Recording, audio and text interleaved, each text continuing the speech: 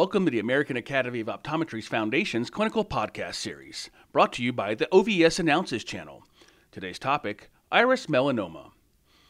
Your host and topical editor is Mika Moy, and today's topical expert is Chris Wilmer. Now, on with the show. Hi, everybody, and welcome back. In this episode, we'll be discussing a paper that looks at a case series of iris melanoma. I'm Mika Moy. Our guest expert for this episode is Dr. Chris Wilmer, who is the Associate Dean for Clinical Affairs at Berkeley Optometry and is a board member of the Academy. Welcome, Chris. Thanks, Mika. Glad to be here.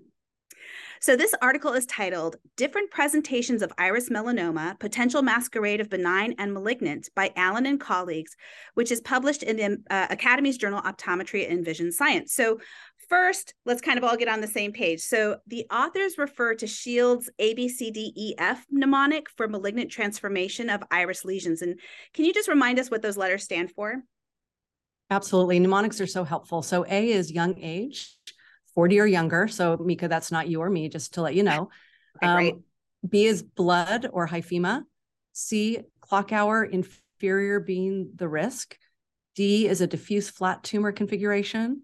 E is ectropia and UVA, which is where there's tractional force that pulls the posterior pigment epithelium around the pupil margin to the anterior surface of the iris. And F is feathery margins. Okay, so I think young age is the one that people always forget because it sort of seems counterintuitive. And in fact, there was only one person in this case series who was under the age of 40. So were there other risk factors obvious on exam? Well, what's interesting when you talk about the young age is that it's really when the lesion first presents. And that makes sense because we can think about how long has it been there and how much time is there for it to transform and become malignant. What's interesting, a lot of the patients actually noticed some changes to the lesions on their iris, so they self-referred in, although others were noted by their optometrist on just routine exam. Okay, so Shield's paper looked at over 1,600 eyes, and these authors are really looking at a few cases. So are they suggesting an edit to Shield's mnemonic? No, not at all. The purpose of the paper really was to comment on this varying presentation of melanoma. It can be really, really tricky. And because iris melanoma and nevi overlap a lot, mnemonics help us remember what those risk factors are so we can kind of tick them off and go down that list. Even so, though, clinicians, can be put into position of doubt because so much of it can be kind of gray or they're blurred, whether it's normal or abnormal.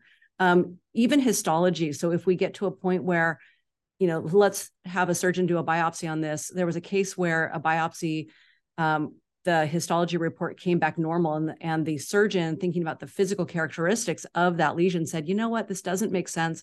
Can you go back, take another look at it? And sure enough, it did come back malignant. So you need to look at the whole picture and all of the data that comes in about the lesion. That really makes sense. So are there any pearls that you can give us when we notice a suspicious iris lesion? Like what would you do if a lesion presented to you in clinic? Okay, I think it's really important. We know that there are a lot of iris nevi, over 45%, 47% are iris nevi. We need to photo document. It's the best way. Our charts are good, but the photo allows us to see subtle changes. We want to look carefully at the pupil margin. Is there any distortion? Is there that pigmentation? Any of the ectropia and UVA, even if it's subtle? That should catch our eye and we should take action. We want to do gonioscopy. We want to look in the angle. We want to determine, is there a synechia?